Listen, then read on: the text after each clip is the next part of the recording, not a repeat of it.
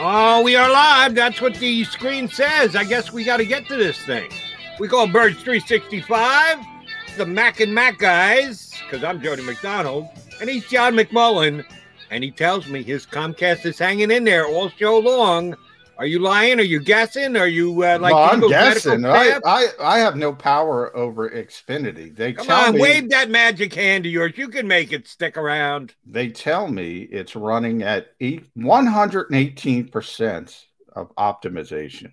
That's what they tell me. That's a pretty good number, 118%. Well, it doesn't exist, Xfinity. You're making that up. 118? Is that really the number they gave you? Yes, 118%. You run a test, and it says it's running 118% of what you should be getting. And I felt like saying, that's not a real number, as I just said, but let's let them have this. And I think you need Nick Sirianni to consult on this, because if you're improving 1% per day, they've been working hard over there. 118% on one day. Well, that's pretty good. That's pretty damn impressive. Well, after we lost you yesterday, Jeff Card, thank you very much for hanging in there and being my co-host after Johnny went down with Comcast issues, but not an issue today, and 118%.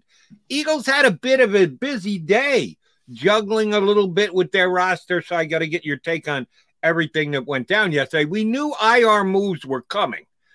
They kept Tyree Jackson on the 53-man roster. They didn't want to expose him. We knew he was going to go to IR. The question now is, how long is he going to be on IR? And if they eventually elevate him to the regular 53-man roster, what is his role going to be when he gets there? But, knew Tyree Jackson was coming. Didn't know about Jack Driscoll. Had there been any hints of that? Did he get hurt in the last preseason game? When did Jack Driscoll's injury get to the level of, we better put this guy on IR? No, we didn't know about it, and it's called a pec strain. The Eagles called it. So it could have happened in game, could have happened in practice. That's the kind of injury that happens to an offensive lineman. However, if you want to go to the conspiracy theory, and I wrote about this guy on Sports Illustrated yesterday, Brett Toth is just better than Jack Driscoll. I don't think a lot of Eagles fans realize that. Now, they don't want to lose Jack Driscoll, but I've been saying for a while, they got to carry Brett Toth on this team. They did. They're not only carrying him, he's going to be probably, if you think about Andre Dillard, I mean, he's only a left tackle. So we talk about the Lane Johnson, the ankle issues, and always being a play away. Well, that's Brett Toth, man. And by the way, he's better. He's a better player than Jack Driscoll. Right now, the Eagles know that. I'm not saying it's not a real injury, but they want to keep both players. They want to juggle the roster. You know how this works. He probably tweaked his pec, and they probably went a little bit overboard and say, all right, let's stick him on injured reserve for now and see what happens. Let me ask you about the comparison between Driscoll and Toth. You saw certainly more than we did being there at practice every single day. Is flexibility the same with these two guys? Because, yes, if the Eagles are going to carry a guy like Andre Dillard, who is purely a left tackle and a guy they don't have confidence in the ability to move around and play different spots on the line, how would you compare the flexibility between both Toth and Driscoll? Not the overall talent and what they're able to do at the top of their game, but just plug them in at any one of the four spots other than left tackle. Is Toth as versatile as Driscoll as well? Well, they're both they both played inside and outside. They're both more comfortable outside. They both are right tackles, essentially. That's their most comfortable position. It's where Brett played at Army. Jack Driscoll played, obviously, at Auburn. I think he started at UMass. The Eagles moved Jack Driscoll first as they do this cross-training inside the right guard. So he played it. He's willing to play it. He didn't play as well inside at right guard. They did a similar thing with Toth when Andre Dillard went down. He was getting all the second-team reps at left tackle and playing very well. When Andre came back, they moved him inside the left guard. So they both have similar versatility. I would say Toth can play left tackle, left guard. Right tackle, I've seen him play those positions. Hasn't played right guard yet, but if you can play left tackle and left guard, you can play right guard. Driscoll's only been on the right side, so if anything, Toth has a little bit more versatility as well. And I was wondering about keeping 10 offensive linemen. We now know it's down to 9 because of the move that they made, at least for what we're projecting to be the 45 when they get it up and running on opening day. Another addition yesterday, they added another DB because part of the off to the injured list was Josiah Scott. Again, was he hurt? Late in training he was hurt. He hurt his hamstring. That's one of those things with defensive backs, and that's why you need so many defensive backs. I mean, Doug Peterson used to call it a thoroughbred position, and those guys need to be able to run, and they got to be at optimal levels, and they are most susceptible for those hamstring strains, and you see it all the time, not just here, but all around the NFL. So he has a hamstring strain. Probably going to be about a 3-week injury. So it's interesting. And they picked up Andre.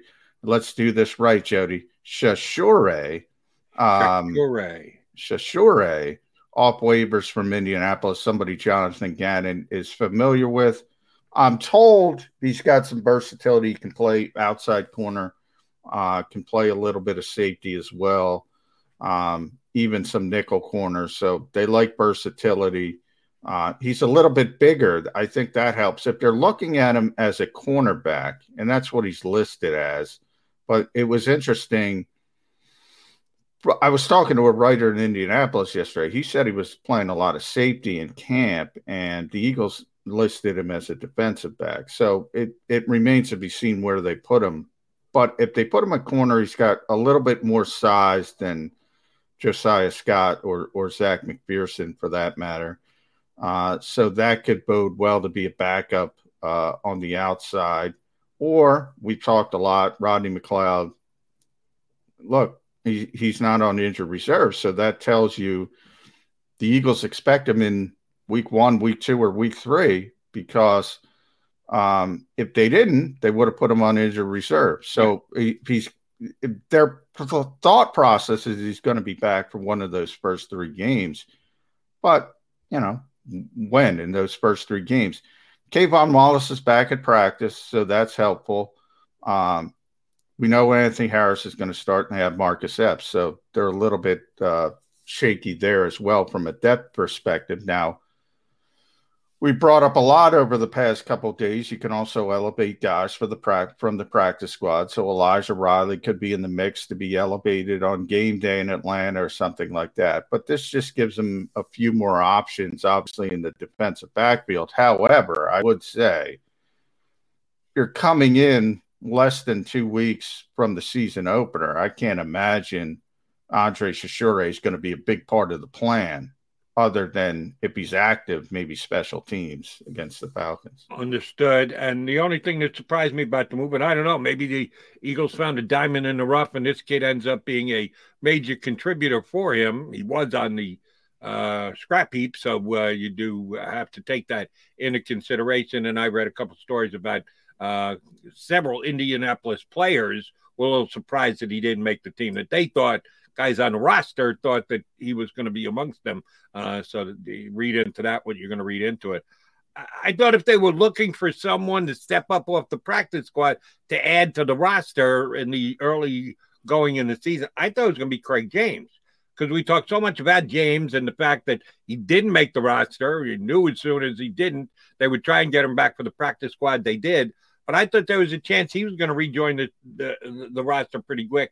Do you think the reason that the new import from the Colts made it was more flexibility? We're back talking flexibility again. Do you think it was the fact that they look at him as both a corner and a safety at the same time, and they might not look at James that way? Do you think that's the reason why he gets the nod? Not necessarily. I mean, understand, look, if you want to acquire this guy, you got to pick him up on waivers from that process, or you're risking losing him. Obviously, if he hits the street, he can sign with anybody.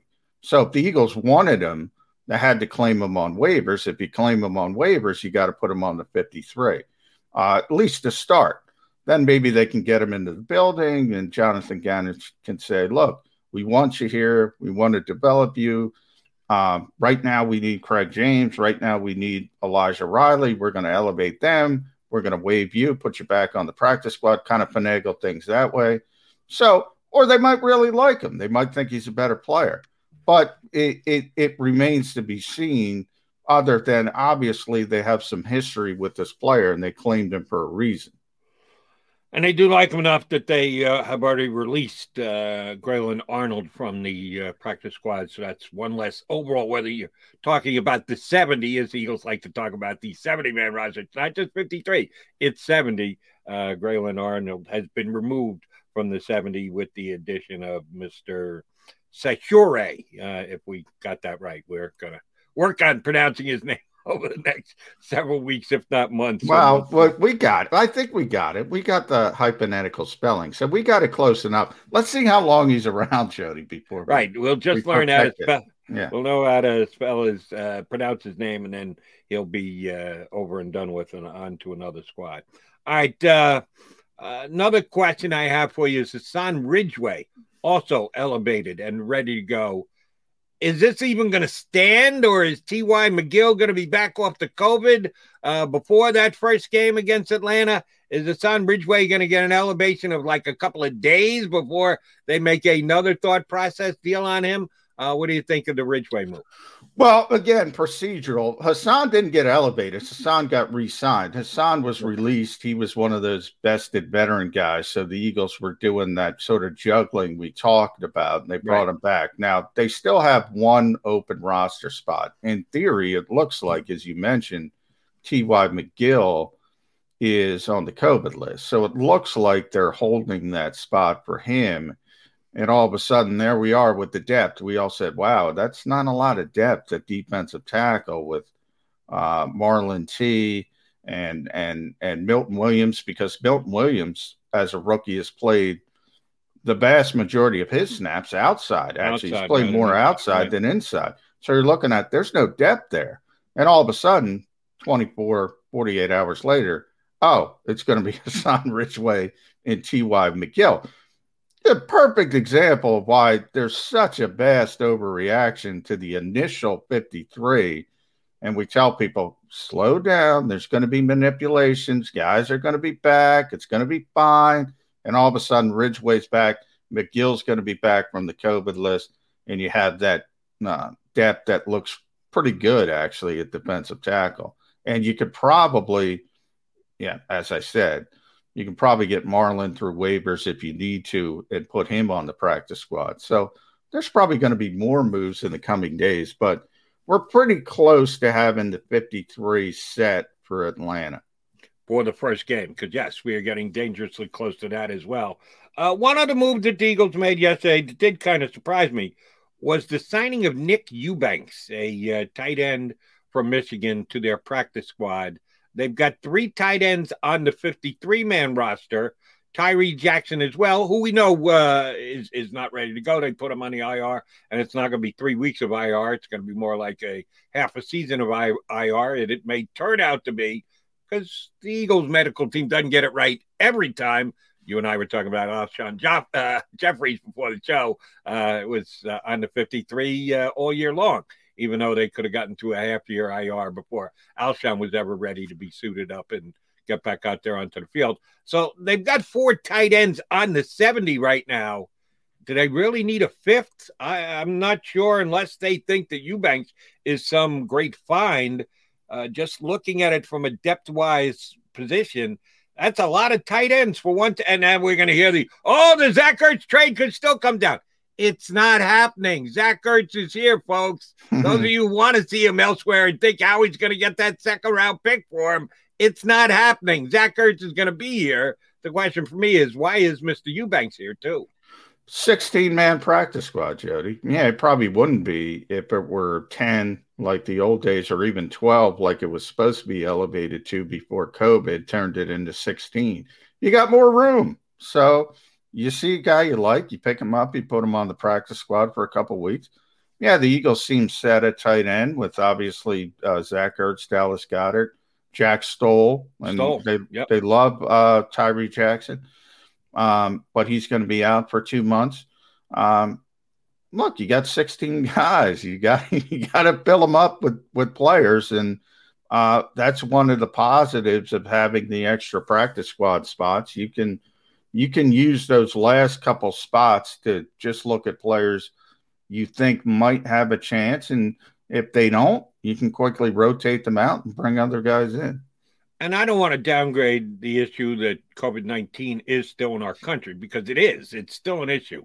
Back it up 1 year from today, and it was certainly a bigger issue in 2020 than it has been in 2021 for comparable days. But the NFL had to make its decision on how large the practice squad is going to be months ago, when we didn't know what kind of advancement we'd be making and how many people we'd have vaccinated and what kind of an effect it would have. Next year, we expected to be in an even better position as medicine continues to get a little more finely tuned, and the vaccines, one of the three have been cleared by the FDA. The other two probably not far behind.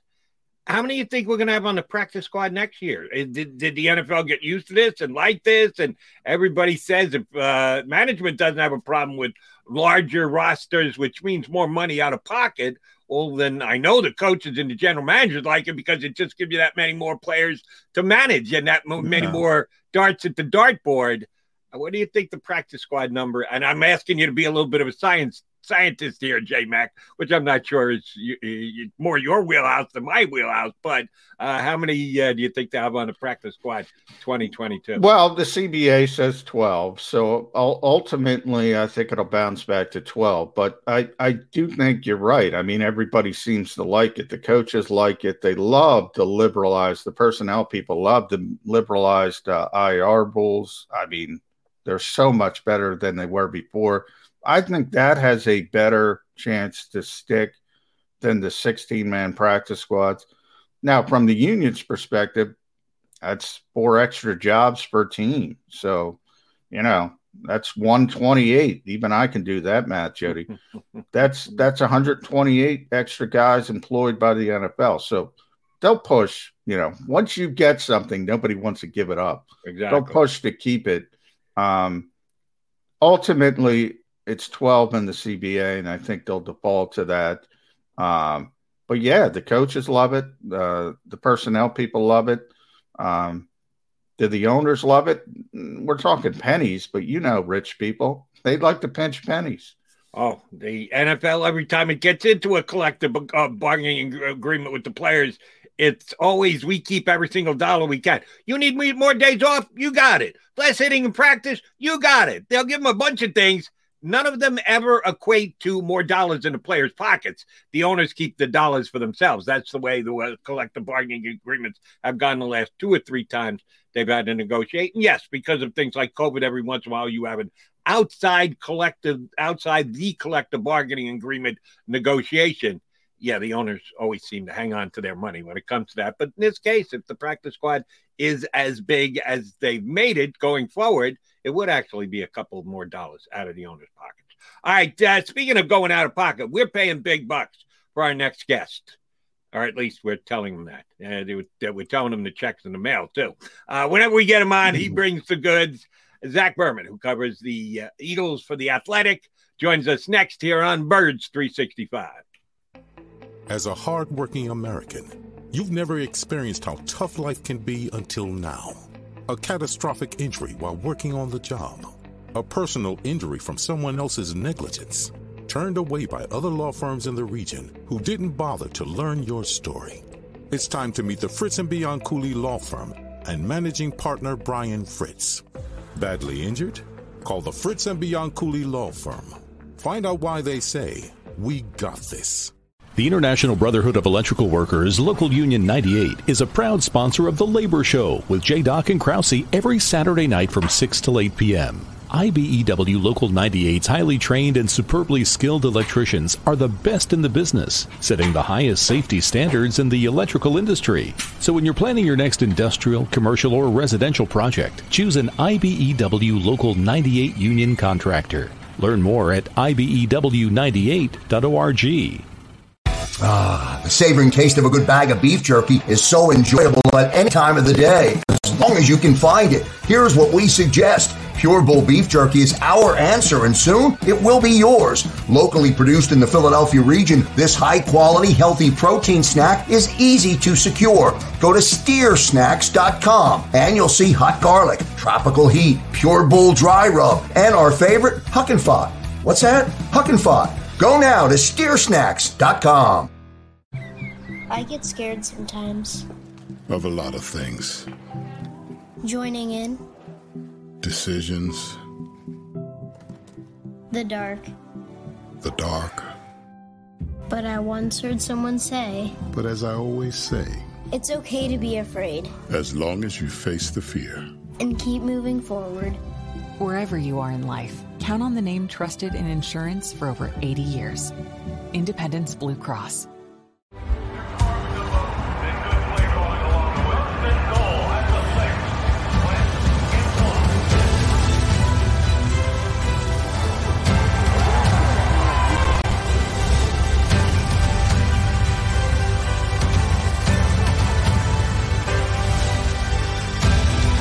On the field of life, First Trust Bank is there for you. 7 on 3. 1, 2, 3. Because Philadelphia dreams deserve a Philadelphia bank.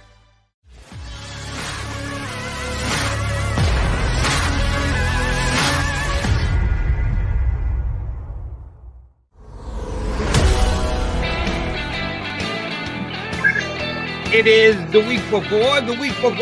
Here on Birds 365. But check it, folks. Football is just around the corner. Here to talk some Eagles football with us is a guy who's been covering them for years, formerly in town, now nationally with The Athletic. Zach Berman jumps aboard here on Birds 365. How are you, ZB? Hey, I'm doing great. Thanks for having me on. Hey, Zach, good to see you. I see you every day, but we'll exactly. see.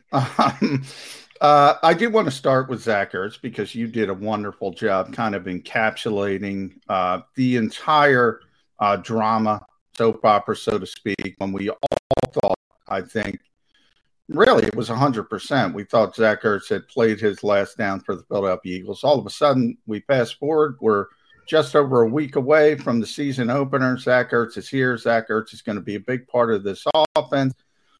What changed, Zach Berman? What do you think was the crux of what went on here? Well, two things I would say. First off, the Eagles obviously had a price that was set, and they weren't going to give him away. They weren't going to release him. Their price had to be met, and it seems that price wasn't met. So that's one end of it. The other end of it, it seems to be deliberate from Zach Ertz's perspective, and he spoke about this, is there is a playbook, if you will, for disgruntled high-profile athletes to, for lack of a better term, use the scorched earth approach, right? And he said the term he used is some people want him to burn the city down, right, or burn it down. That's an approach that can be effective, where in essence, players operate their leverage, use their leverage to make it an untenable situation for the team and the player to coexist. And Zach Ertz did not do that. He was notably frustrated last year, right? That's not a secret. And he was honest. He said this time last year, going into week one, if you want to juxtapose this year to last year, he said he wants to end his career here. He doesn't think the feeling is mutual, right? Or something along those lines. And John's talked about this in terms of the discord between him and Howie Roseman leading up to week one last year. He was not particularly happy last year. And he said he made a deliberate choice not to leak anything this year, not to ruffle feathers, that if he's going to be here, he's going to accept it. And that seems to be what it is. From his perspective, he's accepted that. He says he's having the most fun he's had in a long time. I think a big part of that is he's healthy. Now, it's easy for us to say this on September 3rd when it's just training camp practices. I think the real test is going to come when they have, let's say, 75, 80 snaps a game to allocate. And how do you split it up between Dallas Goedert and Zach Ertz without being a heavy 12 personnel team? We'll see how it does shake out. That is going to be very interesting on how the new head coach deploys his players Scorched earth. What do you mean, like Ben Simmons? Yeah, never mind. Yeah, That's sure. for another show and another place at another time. Zach was open to mending fences. Someone had to, from the Eagles' perspective, be part of that mending fences process as well. All Nick Sirianni, tight end coach, teammates, who helped get these two parties back to a position where Zach Ertz could come in and do an interview, guys, like saying, this is the most fun I've had in years.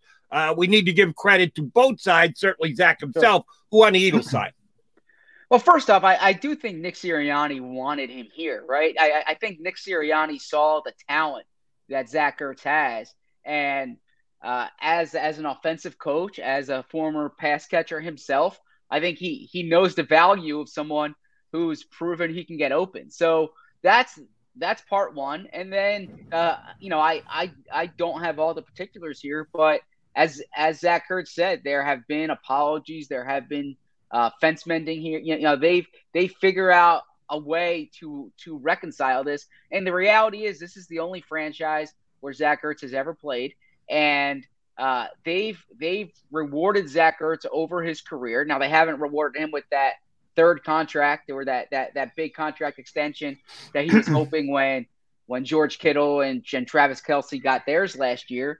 But the relationship between the Eagles and Zach Ertz has been a solid one for most of these past 8 years. So I think there was a cooler heads prevail component of it as well. Yeah, Zach, I think the most astute part of your article, and everybody should read it at The Athletic. I think you guys are still doing the preseason sale, so everyone should subscribe to that. But Zach, you pointed out, look, when you talk about forgiveness, that means there's something to forgive. When you talk about apologies, that means there was something to apologize before. So I do want to give credit to Nick Sirianni. And I want to throw this out there to see if you've noticed the same thing. Nick obviously talks about his core values all the time. Number one is connect. Almost every day, I would say, I've been there every day. You've been there every day. I noticed Nick Sirianni talking to Zach Ertz a little bit longer than, he does a lot of client handing. He spends a lot of time with Zach Ertz. I got to give Nick Sirianni some credit for this. Am I overstating that? I don't think you're overstating it. I think part of what the Eagles hope makes Nick Sirianni a good coach is that understanding about connecting with players, is his ability to do that, is knowing how to coach different players. I also think, contract issues aside, Zach Ertz is a professional in every sense of the word in terms of how he goes about practice, how he goes about preparation, how he goes about being an NFL player. And I think for a new coaching staff, they appreciate that, right? Like if you are if you're running a training camp and you see the way Zach Ertz practices on August 6th, coaches appreciate that. So I think there's a mutual respect there. Zach, I want to get a couple of roster positions down with you since the Eagles just cut down this week. We surely haven't had John, but we surely have been reading what you've been putting in The Athletic. Yesterday, made a move, Jack Driscoll to IR. Didn't elevate an offensive lineman to the 53, which means as of right now, they only have four backup guys, one of which is Andre Dillard, who we all assume is just a left tackle, and one of which is Landon Dickerson, who we don't know if he's capable of playing not. He's got all of 1 week of practice underneath his belt. We know how much the Eagles think of him and how highly he's regarded in the organization, but can he actually be on the active for this week? And if so, if there is an injury, are they going to feel confident to put him in there and play? I would be surprised if he's there week one without really much time in full team drills. So look, it's hard to say at this point. I haven't seen a full practice with him out there. So you see the individual work. We'll see what the practice reports say next week. But my guess is that Nate Herbig is the top interior reserve for week one. But I do think within that 6-week period, it's going to be Landon Dickerson. Otherwise, you have an Alshon Jeffrey situation from last year. So I think that from their calculations, Landon Dickerson's going to be back active in the I don't want to say in the starting lineup, but in the game day actives within the first 6 weeks of the season. Now, I think one of the most surprising players in camp, Zach, has been Brett Toth, and I think people don't realize how much the Eagles like him, how much the Eagles value him. All of a sudden, we get to the final 53. Not only is he there, but Jack Driscoll goes to IR. He's been playing left tackle. He played right tackle in college at Army. That's his natural position. He played left guard. Is he going to be the swing tackle week 1? He could be, right? Now, it depends what you do with Dillard. Now, the extra game day active spot for offensive lineman means he could potentially have both up. But I would imagine Dillard is active. I don't think Dillard would be inactive. But because Toth can play both sides, you are right about that. That is something to watch. And I like what you said about Toth in terms of people not knowing how much the Eagles like him. As a case in point, if you want to know why the Eagles cut vested veterans like Jordan Howard this year and Raven Clark and some of these other guys who they brought back to the practice squad and maybe kept some of these players on rookie contracts who were not standout performers during the summer, look at Brett Toth in 2019. The Eagles waived him at cuts. They thought they were going to get him through to the practice squad. And they were none too pleased when Arizona claimed him. And they are very cognizant of not losing young talent that a year from now, 2 years from now, they think can be rotational players. So I think Brett Toth is an example of that. All right, let's talk about Eagles and roster moves, and very wary of losing a guy. I don't think J.J. Arcega-Whiteside fell into that category, but maybe you do, and that's why I'm going to ask the question. He makes the roster. Fulgham doesn't. Hightower doesn't. I don't think anybody thought Hightower was in the mix, but Fulgham had that really solid 4-game run last year. Is J.J. Arcega-Whiteside still on the 53? Because, they thought they would lose him if they put him out there and couldn't bring him back to the practice squad the day they did, the same way they did with the 2 previously mentioned wide receivers. Is it the fact that they think this is it? This is the breakout year. He's actually going to live up to that second draft round status, or because he's become such an outstanding special teams player, or so we've been told. I haven't necessarily seen that from my own 2 eyes. Why is J.J. Arcega-Whiteside on this roster? Well, I don't think it's I've seen fans say that they don't want to get rid of their former second-round pick, and I don't think that's the case. I think they've accepted, for lack of a better term, the sunk cost element of that pick, right? I think there's a few things here. If it was me putting the roster together, I probably would have kept I would have kept Fulgham because he has demonstrated performance in games. But if you're going to get up there and you're going to talk about competition like Nick Sirianni has and some new staff, J.J. Arcega-Whiteside has been better, has been more consistent, has been a better practice player during the summer. And that should matter, number one. Number two, Travis Fulgham was a top 3 receiver at the beginning of camp. He's not anymore, right? If you're receiver 4 or 5, special teams matters. And JJ, for his part, he's essentially become Mack Hollins here, right? Where he'll help out on special teams, and he's a big body receiver for you in a depth role. And JJ, for whatever criticism is levied against him, and from a performance perspective, it's fair. He is a hard worker. He is a guy that cares. He is a guy that does the right things Monday to Saturday.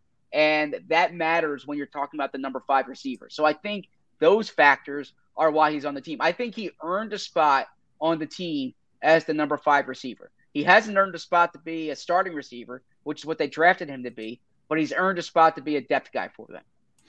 All right, Zach, going back to what you said about Brett Toth, the Eagles were none too pleased when they lost him via waivers. The Eagles picked up a player via waivers yesterday that Jonathan Gannon is very familiar with from his time in Indianapolis. Don't want to butcher his name. Andre Chachere, who's a defensive back coming in from the Colts. Now, I talked to a couple of Colts writers. They thought he was going to make the team out there. A little bit of versatility, can play corner, can play safety. You think this is just a flyer? Do you think this is a significant plan? Obviously, it's difficult to get him up to speed this close to week 1 of the regular season. Is this going to be a roster juggling scenario? He'll eventually end up on the practice squad. What do you make of that waiver claim? Sure. Well, I think the familiarity with Jonathan Gannon certainly helps. That's a position that I thought the Eagles would look to address post-cuts. I thought they would look DB, defensive line. They brought back Ridgeway, and then potentially wide receiver or in the backfield. And there's still time there. But, no, I think he's someone who can help them with depth. He has versatility. The Eagles are light at cornerback as it is, and Josiah Scott's hurt, so it makes sense for them to add somebody. I frankly don't know much about him as a player, but I heard the same reports you have in terms of he looked really good in Colts camp, and certainly after a year with Gannon in the room last year, the Eagles have a degree of insight on him. All right, Zach, you got to see, like everyone else, 3 preseason games, but you guys got to see all the snaps in the joint practice games, which the Eagles, at least verbally, put a lot of emphasis on and weighed heavily in decisions and roster making. I need your interpretation of the play calling on both sides of the ball. We probably spend that much more time offensively, certainly ready, willing, and able to second guess after the fact on play calling. Nick Sirianni arguably kept it very vanilla in preseason. They don't want to tip their hand. They don't want to show their stuff, but they do want to get enough work in that they can evaluate their own players and the ability to do what they're going to call when the season starts this Sunday. Jonathan Gannon, same thing on defense. There were certain things he was going to do, certain things he wasn't going to show. Give me the Zach Berman rating on the play calling of both the new play caller, the head coach, Nick Sirianni, and the guy who's going to call the defense is Jonathan Gannon so far. It's a good question, and the truth is it still is incomplete. And the reason I say that, even after watching the joint practices, is you start to get a sense of their scheme. You know, for instance, on defense, they're going to be multiple in the truest sense of the word. They're going to have more different types of packages than you've seen from, the Eagles in the past. I think on offense, you're going to see a lot of pre-snap movement. You're going to see them mix and match personnel. You're not going to see a dedicated slot receiver, for instance. I think you're going to see guys move around.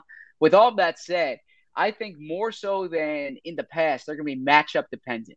Right. And you hear that sometimes with the Patriots, for instance. I think they're going to be a team that, because of the flexibility that they've tried to create on both sides of the ball, they might look different against Atlanta than they would against San Francisco. And so what I haven't yet seen is Nick Sirianni put a plan together for the defense they're facing. And I think that's critical. There are, I think Nick Sirianni has been impressive in a lot of the things you look for in August. But what I haven't yet seen is him as a play caller, him as a game manager. And those are two big variables that I frankly, those are the two big things that I'm most fascinated to watch when they get out there on Sunday against Atlanta. Well, let's talk about the offense. And obviously we focus on the quarterback, and we'll get to Jalen Hurts with you, Zach. But we did mention a little bit about the receivers with JJ, but he's the number 5 guy. When you look at the top 3 receivers on this team, a lot of speed, a lot of athleticism, maybe more than ever for the Philadelphia Eagles as a franchise, but also there's uncertainty. I mean, we're talking about a rookie who has unbelievable talent and 2 second-year players who don't have a lot of what you say demonstrated performance. You and I have been covering this league long enough to know when you have a lot of questions, maybe some are answered positively, but not all of them. There's going to be some negatives. So How much does that concern you with so much uncertainty at the wide receiver position? It would concern me if they didn't have what they have at tight end and they weren't going to use their backs the way they are in the backfield. Frankly, I'm more fascinated to see if they use the receivers the way I think Nick wants to use his receivers, right? He's a former wideout himself, like I think they wanted to be more of an 11 personnel team, but like you mentioned, if we wrote down the top 5 skill guys, there might be one wide receiver on that list, right? And that's Devontae Smith. So on a play-to-play basis, how many wide receivers are you going to have on the field? If you want to be 11 personnel, so if you want to have 3 receivers on the field, who's coming off? Is Ertz not playing? Is Goddard not playing? Because both those guys want to be out there. Now, to answer the question succinctly about wide receivers, I don't have questions about Devontae Smith. Now, I don't think he's going to be the producer he was last year at Alabama, but that's prolific production. I still think he's going to have the most targets and the most production that a wide receiver's had here since Alshon in 2017 and maybe since Jeremy Maclin in 2014. Beyond that, on a game-to-game basis, I don't know what you're getting from Jalen Reagor. I'm intrigued by Quez Watkins, but we haven't really seen him much in games yet, right? So there are a lot of questions there, and that's why I think even though their intentions were to be a team that focuses on their wide receivers, the result is going to be more tight ends and running backs. You're going to see a lot of throws to the tight ends, a lot of throws to the running backs. One of the things I will give Howie Roseman credit for is that he realizes that at times you must be fluid in your thinking and you must be fluid in your actions. If 3 games into this season, Zach Ertz is in the top 5 in tight end receptions and yards per catch, he's already got a handful of touchdowns in the first couple of weeks. Did the Eagles do a 180 and say, we want one of our tight ends under contract going forward for next year? Do we try and get a reasonable, maybe more short-term, not 5-year, but 2-year deal done with Zach Ertz and believe he's still got that much left in the tank and take our chances with our other tight end who we've been negotiating with to get an extension done? Or do they double down on Goddard because, Zach Ertz is making his name again and is going to hit the free agent market and a better payday is going to be out there for him? How does Howie handle tight end if Zach Ertz in the first several games of the season looks like the Zach Ertz of old, not the guy playing through an ankle injury last year? Yeah, good question. And the truth there is that their approach to Zach Ertz has never been because they don't think Zach Ertz is a good player. It's because the presence of Dallas Goedert. They drafted Dallas Goedert to essentially replace Zach Ertz. He's 26 years old. He's an ascending player. All things being equal, they would rather re-sign the 26-year-old than the 30-year-old. Now, it often comes down to price too. I don't see a scenario where both are here long term. So you have to commit to one. I still think they commit to the 26-year-old, but it's not implausible to think that if they still think Zach Ertz has football left, that they look at Dallas Goedert as an asset. Now, I don't think that's going to happen. I think they're going to keep Goddard and not Ertz long term. But it's certainly not out of the realm of possibility. Let me follow up, John. I'll let you get in here in a second. How does Tyree Jackson play into that? If they're going, if Ertz does look really good, and yes, you want a tight end you can look forward to, maybe not with a 30-year-old guy, but if they like Tyree Jackson that much and think he could be the guy 2 years from now, 3 years from now, 4 years from now, does that factor into how they look at their top 2 tight ends, how their third best tight end is developing, looking like a possible option down the road? Not at all. I don't think they can make any decisions with the top 2 guys based on Tyree Jackson's potential. Okay. I think if it works out that Tyree Jackson is a productive player, even better. You have 2 tight ends there. But if they took Kyle Pitts, number 6 this year, for instance, if he was there and they took him at 6, that changes the Goddard equation. I don't think Tyree Jackson's presence affects the Goddard equation. Well, Zach, we always talk about the Sam Bradford scenario. In a lot of ways, I think Howie Roseman was waiting for that, at least at the start of training camp, a potential injury. He got it. Ironically, he got it in Minnesota. All of a sudden, here comes Rick Spielman. He's making a phone call. He's asking about Dallas Goedert. Now, is that as simple as Howie will listen to anything and say, well, give me a first-round pick, and that ends that, and the Vikings go in another direction? Or is this relationship with Zach Ertz repaired to the point where they would consider something like that if somebody at least knocked their socks off? Sure. I don't know the particulars of the Minnesota situation, but I do know, and Howie has said this. Everyone's available in essence, right? there's a price for everyone. Number one, and number two, I think that if for instance, when there was all this discussion about them possibly being a suitor for Deshaun Watson, and if it was going to take players in addition to the picks, it wasn't out of the realm of possibility that you would think Dallas Goedert might be a player included in that. So the optionality of having Ertz here, if you did have to move Goddard, I certainly think that is a relevant conversation to have, but I don't think they've like made a decision to move on from Goddard. I still think they're an organization that wants Goddard here long term. All right, Zach, I'm going to have to ask you one of those read between the lines questions, which aren't easy because you'd love to have evidence for your own edification when you're asked an opinion question on what a player is going to be able to do. We didn't see a whole hell of a lot of Ryan Kerrigan in the preseason. Injury issues, moving him back and forth between stand-up outside linebacker and defensive end. I know what I saw last year with him, and I thought he was an excellent sign by the Eagles, but I'm not even sure how he fits into the mix. As of right now, going into week number 1, we assume he's going to be cleared. We assume he's going to be one of the active players that week. What do the Eagles think they can get out of Ryan Kerrigan? And I guess I'm kind of asking you to read what the coaches are saying because we haven't had too much ability to judge it with our own 2 eyes. Yeah, a guy who's proven he can get to the quarterback, and you can't have enough of those. Now, you mentioned the stand-up pass rusher role.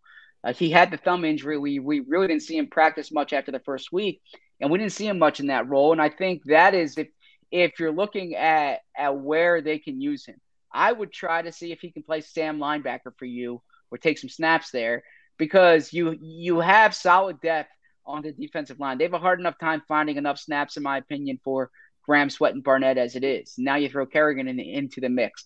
But if you're saying, do I want to play Kerrigan at linebacker and take TJ Edwards off the field and move Alex Singleton over, whatever it may be, that would make more sense to me. And he's obviously been a stand-up player before. So I think that they haven't really shown this yet, in part because Kerrigan's been injured. But if I'm reading between the lines, I'm curious to see if he can help them in that role. I know he can help you as your 4th defensive end. I just don't know if when you have a player of Ryan Kerrigan's talent, and I get it, Chris Long was once your 4th defensive end too, but if you have a player of Kerrigan's talent, if it's better to keep him there or if you can find a different role for him. All right, Zach, last one from me. And before I get to it, I want to say read Zach at The Athletic. Obviously does a great job with Bo Wolf, 3-time reigning roster poll champion. I have to say that. I was in second with Zach Berman and my buddy Ed Kratz. But, I'm jealous of Bo. We'll say that. And Sheil Kapadia also, our old friend who does such a great job from a national perspective as well. Got to end it with the quarterback 1. We could finally call him the quarterback 1. They finally acknowledged that, so that's a good thing. You mentioned a little bit about Deshaun Watson. That's been looming. It looks like it's shut down, at least for now. But here we go. Gardner Minshew's in here 2 weeks before the start of the regular season. Look, doesn't mean anything early in the season. You can't ramp him up. But let's be honest, Zach. He's more accomplished than Jalen Hurts. We all know Jalen's personality. He seems to handle things much better than Carson Wentz did in a similar situation, at least from bringing in a potential talent. At some point, though, is that self-defeating to constantly just bring in players at that position that could argue, hey, man, why shouldn't I be the number 1 quarterback? I don't think so. I mean, fundamentally, if you're getting a player like Minshew, with what he's done in his first 2 years for a 6th-round pick, and he's under contract through 2022, that's a no-brainer for you. That he's at worst, he's your backup quarterback next year. So it makes sense in that regard. I think the organizational investment in Jalen Hurts as a 2nd-round pick and the organizational investment in Minshew, it's considerably different. So they've shown Hurts what they, by investing a 2nd-round pick, they've shown Hurts what they thought of him. Now, but let me jump in real quick, Zach. the investment was different last year as well. And This is what I talk about in a vacuum. You're right. Look, guy with that kind of talent for a 6th-round pick, no brainer. But we've already seen the mental part of it, the human part of it, where it can affect starting quarterbacks. A lot of teams in this league believe, look, the backup should be there to support the starter, and certainly the third stringer. I don't know if the Eagles believe that. Is that fair or unfair? No, that is fair. And clearly that was a calculation that the Eagles made last year that did not work out at all, right? Now, Carson Wentz and Jalen Hurts are different quarterbacks in different situations. I would say that Jalen Hurts hasn't yet established himself as the long-term quarterback here. I still think the Eagles want that, the options at that position. I don't think they're viewing Minshew as a guy who can be their franchise quarterback. So I don't know if that's legitimate competition for that title, but I don't think they're operating as if let's not ruffle Jalen Hurts' feathers. Like, if anything, Jalen Hurts is on a 1-year tryout to show that he can be that quarterback. Otherwise, the Eagles are using their draft picks and their cap space next year to replace him. So the reality is that if Jalen Hurts is worried about Minshew being here, he won't like what could potentially be coming down the pike, right? And I think Jalen Hurts is, if anything, he's dealt with this before, right? I mean, he got replaced at Alabama by Tua, and he's been in this spot. He is competitive. I think he understands the way this works. There hasn't been that type of like convincing organizational commitment to Jalen Hurts yet, but I don't know if Jalen Hurts has earned that convincing organizational commitment yet. So I really think that's the big storyline this year is, can Jalen Hurts become your guy long term? All right, Zach, last thing for me will be a statement, and then I need you to tell me, Jody, take the green-colored glasses off, or you got a point there, kid. I actually believe it's advantageous for the Eagles to be on the road here week 1 because Nick Sirianni is coaching in his first game. I don't know that there's a home stadium advantage for a new coach. He is new to him anywhere, can be anywhere on the planet. It's still going to be his first game ever. There are things he's going to have to know, hurdles he's going to have to get over. Get the road game out of the way, because Eagle fans have been known to second guess before. And if his play calling isn't getting first downs in the first period of the first half, he might actually hear about it from the Eagle fans before the first half is over. I think it's a plus that the Eagles are on the road week 1. Too much optimism, too much glass half full guy, or do I actually have a point to make there? Well, all things being equal, I would rather be at home than on the road, right? And especially, you want to start the season 1-0. There's a difference there, especially for a first-year coach. And, watching that Ohio State-Minnesota game last night, you see, the difference in a game when the crowd's there. It just changes the environment.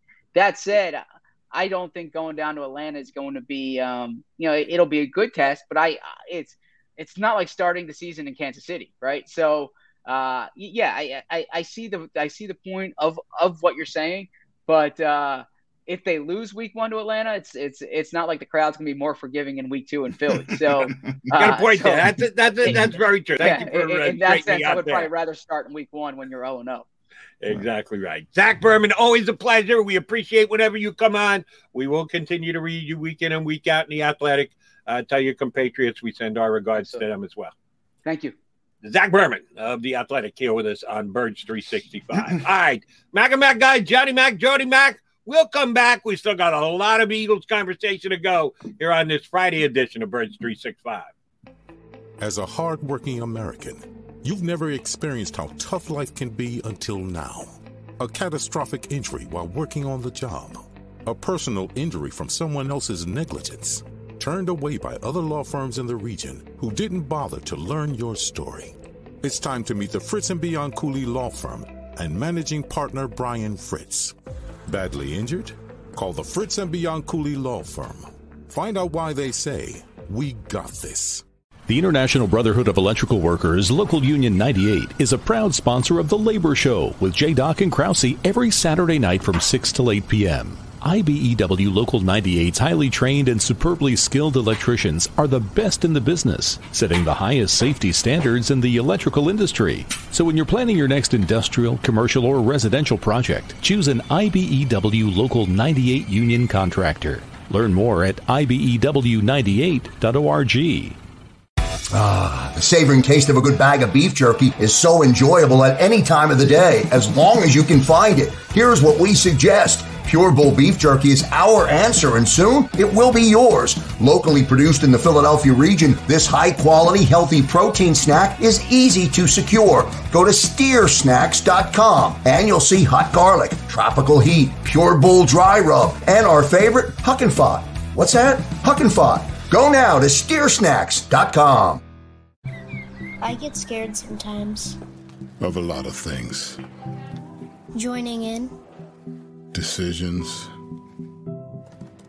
The dark. The dark. But I once heard someone say, But as I always say, it's okay to be afraid. as long as you face the fear. And keep moving forward. Wherever you are in life, count on the name trusted in insurance for over 80 years. Independence Blue Cross.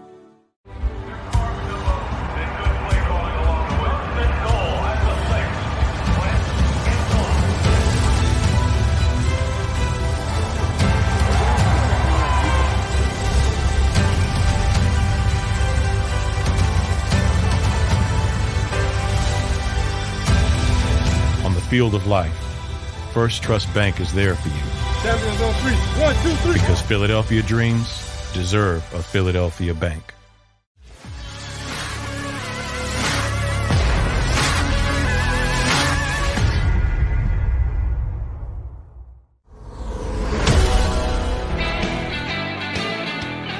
We are your Mag guys.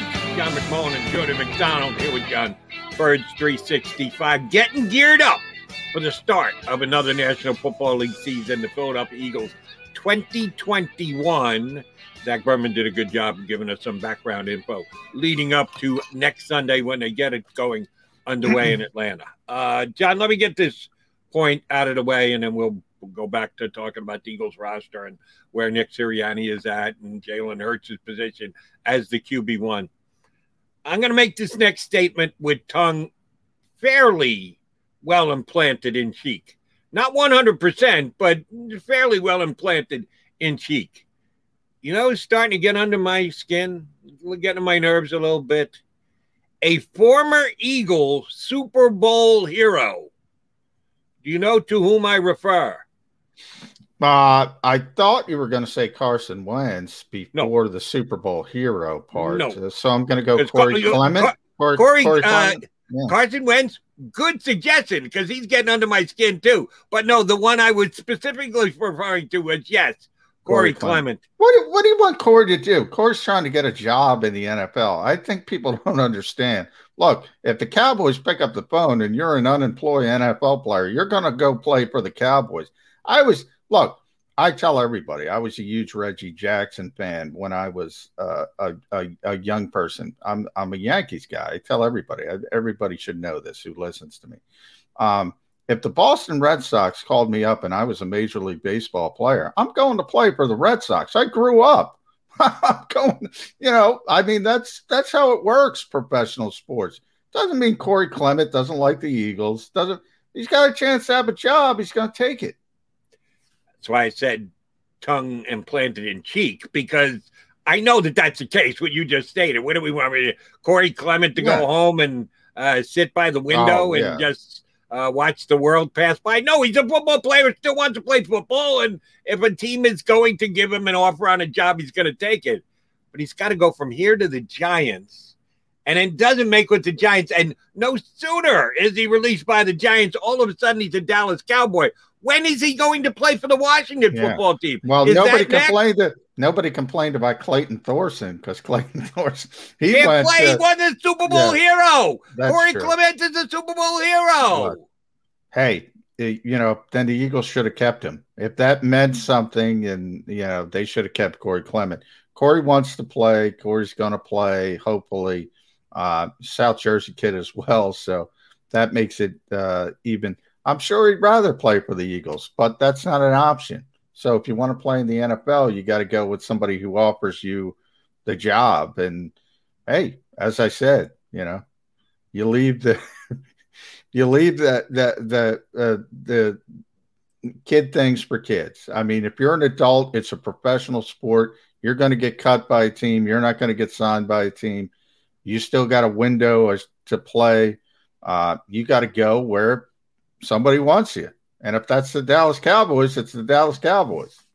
Right. And the thing that kind of rubs salt in the wounds is Corey Clement is one of those guys who admitted that even though he's a South Jersey kid, he kind of liked the Cowboys and he kind of rooted for the Cowboys growing up as a kid. And he's going to get a chance to put the star in his helmet, which is a little tough to take if you're an Eagle fan because he was a part of the biggest day of Philadelphia Eagles history, I'll say ever. I don't want to take anything away from the championships that were won before I was born, but certainly my lifetime and my 30-plus years here in Philadelphia, the Super Bowl will always be the number one day in Eagles history, and Clement had a big hand in on that. I guess we will see him. They got one more episode of Hard Knocks, right? I just watched where they are. This week's episode yesterday, which is Save big on brunch for mom, all in the Kroger app. Get 16-ounce packs of flavorful Angus 90% lean ground sirloin for $4.99 each with a digital coupon. Then buy 2, get 2 free on 12 packs of delicious Coca-Cola, Pepsi, or 7-Up, all with your card. Shop these deals at your local Kroger, less than 5 miles away. Or tap the screen now to download the Kroger app to save big today. Kroger, fresh for everyone. Prices and product availability subject to change. Restrictions apply. See site for details. Airs first on Tuesday nights, I think it was. And I've been busy at nights this week, so I didn't get a chance. I watched it yesterday on demand, and I got to say this. I've always given Jerry Jones a lot of credit because he is one of the best promoters I've ever seen in sports, not just in the last 2, 5, 10 years, since ever. Bill Veeck was a very well-known baseball promoter and a guy who was put the Chicago White Sox on the map. Jerry Jones has done that for the Dallas Cowboys. He has done better promotional work for his team and raised the value of his team more than any other professional owner that I've ever seen. This has been a really boring Hard Knocks this year. Yeah. I don't know that it's... I think it's been boring for a couple of years. I think, it's like everything else in the NFL. When it first started, it was great because fans got to see a little bit behind the scenes. It was too revealing. And coaches saw it and said, I don't want any part of that. We talked about the rule. They got to force people to get involved. It's everything in the NFL. Everything is secretive, and anything taking the curtain back, they don't like. So it gets more, it gets boring. It gets boring because they don't show you as much. They don't give you as much. And it's not interesting. And that's why people have criticized the show to begin with and said, it's kind of jumped the shark anyway. I think that happened probably 4 or 5 years ago, to be honest, Jody. Yeah, see, I thought it was still okay. Last year wasn't great when they tried to do 2 teams. But the Raiders were – here's why the Raiders were good. Because they had colorful characters. John Gruden is a colorful character. Like him, hate him, doesn't matter. You got to admit that John Gruden is a colorful character. Like, if you followed Gardner Minshew around with a camera, you'd have some fun. So it's always good when you have a colorful person, as you mentioned. Yeah, that helps. I mean, if somebody's got a big personality, they got a big personality, and they're going to show off, and that's going to be entertaining versus – but, I mean, from a football standpoint, they want to hide everything. They want to hide everything. They act like they're, CIA-level intelligence. Oh, the Atlanta Falcons. We can't show the Atlanta Falcons anything. And, by the way, the Falcons are I'm not picking on the Eagles. Falcons, we can't show the Eagles anything. Clutching their pearls. How could we prepare for week 1 if the Eagles read about the third-team tight end in the Philadelphia Inquirer? That's how these teams think. It's astonishing at a certain level. And they know the worst part, Jody, is they know what it comes down to on game day. They'll tell you it comes down to execution, comes down to all those types of things. And yet, during the week, they'll say, did Zach Berman report that Jack Driscoll's on injured reserve before Jack Driscoll got the injured reserve? How are we going to overcome that? Really, really dumb stuff, Jody. Really dumb stuff. And it's kind of amazing. And I understand paranoia runs deep in the National Football League, and the Eagles are just one of those teams. I don't want to say that they're more paranoid than no, they're the same as everybody else. Same as everybody else. Agreed. No, it's not that. The Cowboys are a boring football team with no personality. Well, that might be true as well. Ezekiel Elliott is just a stone-cold goofball. I don't know what Ezekiel Elliott is all about. Dak Prescott is boring. He's a boring personality. He's got no personality. They tried to make Amari Cooper interesting this week. You want to talk about boring? Oh, my God. Wet paint drying is more exciting than Amari Cooper. Now, he's a good player, but he's got zero personality. Mike McCarthy, who I've been a fan of last year when he was out there on the open market. I was open the Jets, fired Adam Gase and grabbed Mike McCarthy when he was available. They chose not to. Okay, fine. He's boring. He's boring, and I don't think he's all that good a coach either. That's one thing that should buoy Eagle fans, at least for me. And I know the outcome of preseason games, who wins, who loses, basically irrelevant in the preseason. The Cowboys have not opened my eyes a little bit, and this is Hard Knocks aside. I watched a couple of Cowboy games re-air on the NFL Network after the fact. They're not good. The Cowboys aren't going to be that much better this year. They'll be better just because Dak is back. I'll even throw that into the mix of the same thing. It's become this corporate environment in the NFL. They don't want big personalities. They don't like big personalities. Now, they accept them if the player is really good and really successful. Well, let's be honest, Jody. Let's go back. Ken Stabler. You think he'd go over well in today's NFL? The way Ken Stabler go well on Hard Knocks. It would go well on Hard Knocks. Even Brett Favre, you don't have to go back that far.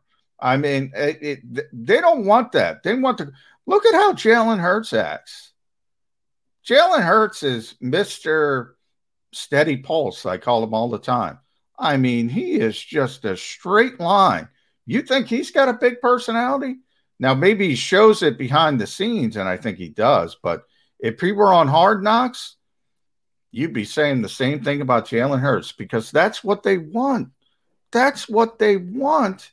And they try to turn these guys, I don't know if you want to call them robots or not, but they don't want any outside the lines. They don't want any coloring outside the lines. They want by the book corporate structure straight ahead. They don't want that. Let me ask you, because you know better, because you get a chance to interview these guys every once in a while. John Q. Public guys like myself. And yeah, I know I have a little more access. I don't use it the way you do, more than just a regular Eagle fan does. And that's my issue. Who does have a big personality on the Philadelphia? Brandon Graham. That's Brandon true. Graham. And the Eagles probably hate it. But, Brandon just, But the first thing, Fletcher Cox did that thing a couple weeks ago where he ignored Jeff McLean's questions. Lord knows why it didn't make any sense. But, Brandon Graham got up the next day. He's cracking jokes about it. He's cracking jokes. He's sort of grandfathered into the old system. Like he says whatever he wants to do. He's got this huge personality, obviously, but he does it in a positive way. He does it in a positive fashion. He's having fun with everybody. He's joking around. Man, who else? Lane Johnson. Lane will say whatever the hell he wants, whatever. Kelsey.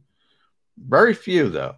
None of the young guys. Both of those guys you're bringing up are They are coming 7, into 8, the 9, structure, 10 years man. veterans. That's depressing because the young guys are coming in to this new structure of what you're talking about a little bit with Hard Knocks. They're coming into this. They're being taught, don't do this, don't do this, don't do this. Now, some guys are just so out there that they don't listen, but that's not what they want. And it's kind of depressing.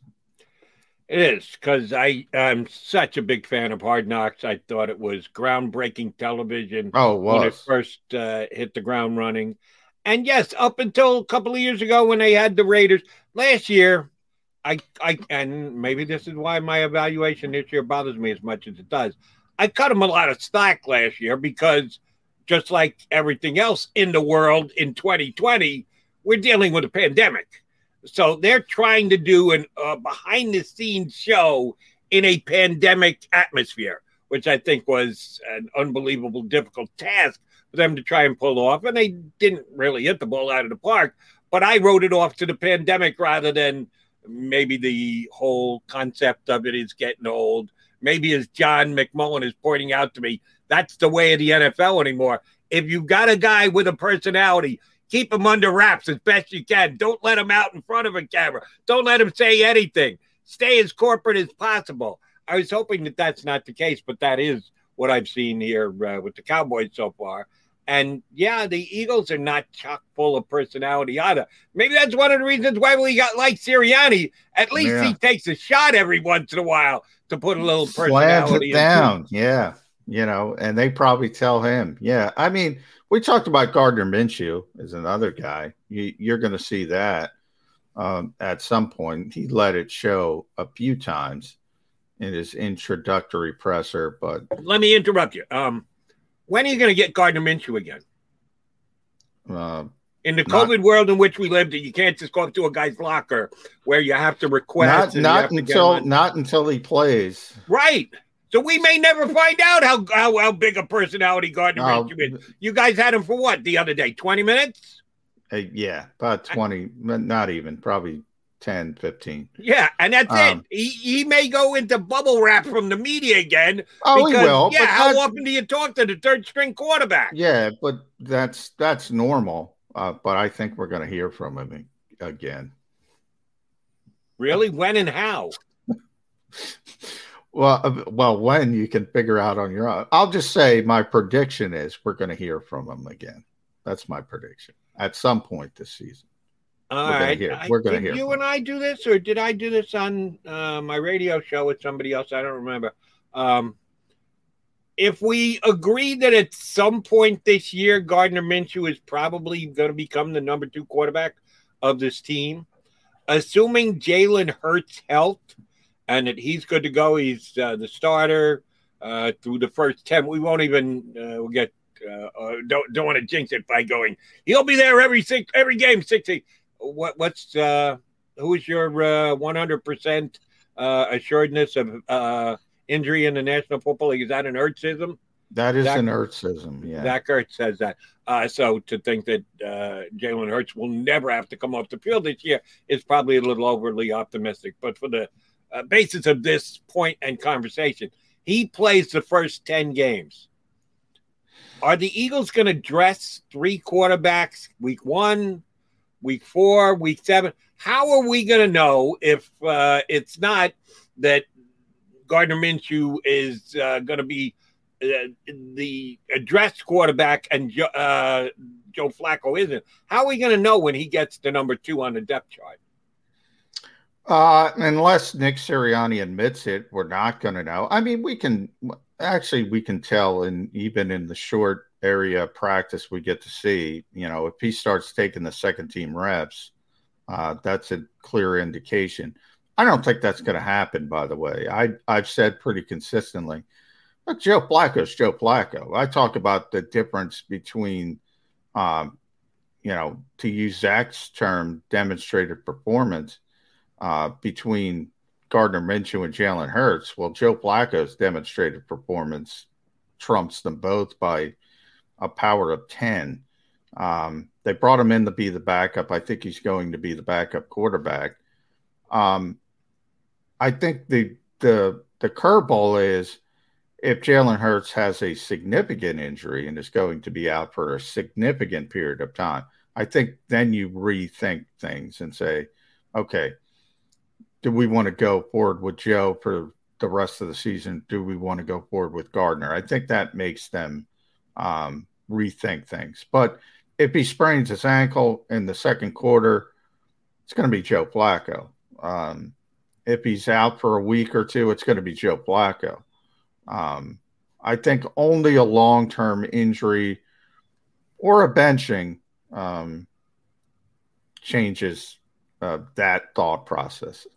I didn't think you were going to go there, but since you did, let's follow it up. Benching? How bad is Jalen Hurts going to have to be for there to be a benching? Now, once again, Well, we got to go back to Bob Groats. Yeah. What I was trying to get out of Zach, he didn't agree with my standpoint as much as I thought he would. And he kept saying Jalen Hurts, and that's the prevailing wisdom. Jalen Hurts has a year to prove himself to the Philadelphia Eagles. I think that's changed now. I thought he had a year. Now he's got a week, 6 games, probably 6 games, not a week. Sorry, I was going to say a month. It's probably 6 games. I would put it at. If the Eagles are 1-5 in 6 games, he's out. He's out.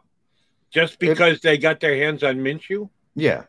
He's they're going to look at Minshew and they're going to try to figure out what they have moving forward. And ultimately, neither is the answer, by the way. The true answer would be the Sam Howells of the world or the Spencer Rattlers of the world or Deshaun Watson, but Deshaun doesn't want to play here. I think Minshew, acquiring Minshew changes the time frame. Look, if he's 2-4, if he's 3-3, he's going to be the starter. I mean, he's got to completely fall flat on his face. But I think that is still, if you're Bob Groats territory, if your glass is half empty guy, if he's 0-6 or 1-5, yeah, he's out. He's out. This team benched a guy they paid $140 million.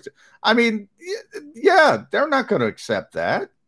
That time frame has changed a little bit. And by the way, for all the people that are going to get upset, I don't think that's going to happen.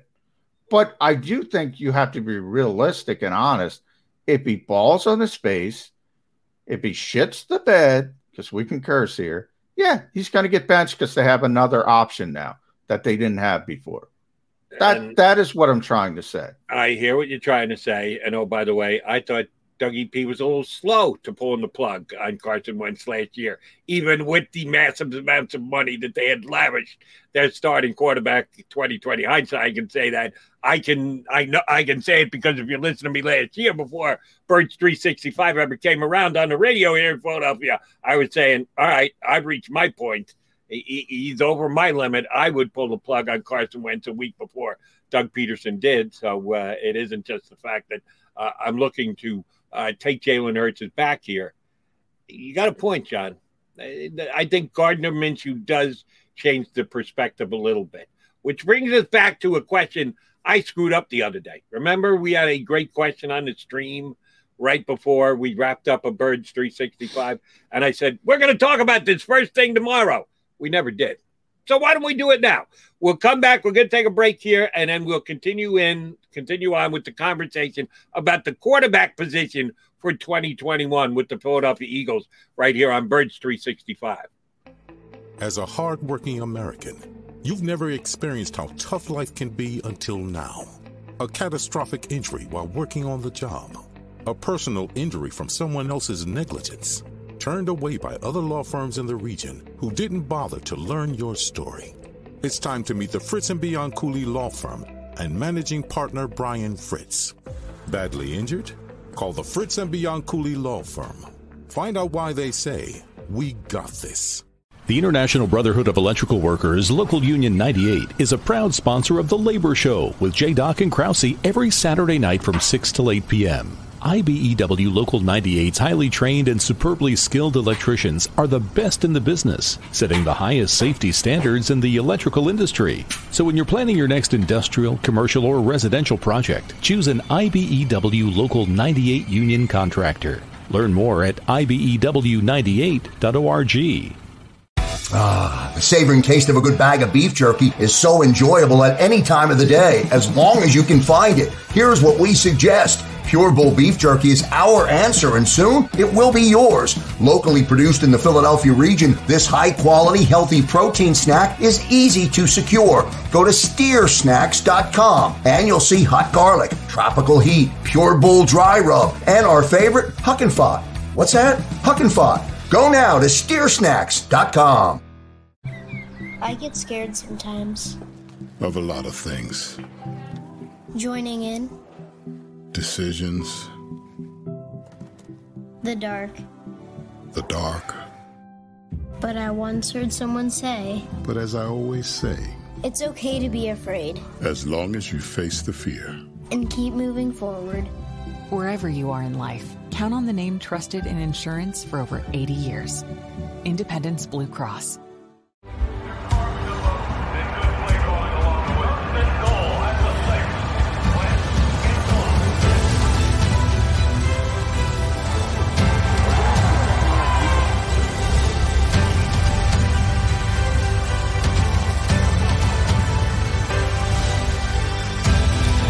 On the field of life, First Trust Bank is there for you. 7-3, 1, 2, 3. Because Philadelphia dreams deserve a Philadelphia bank.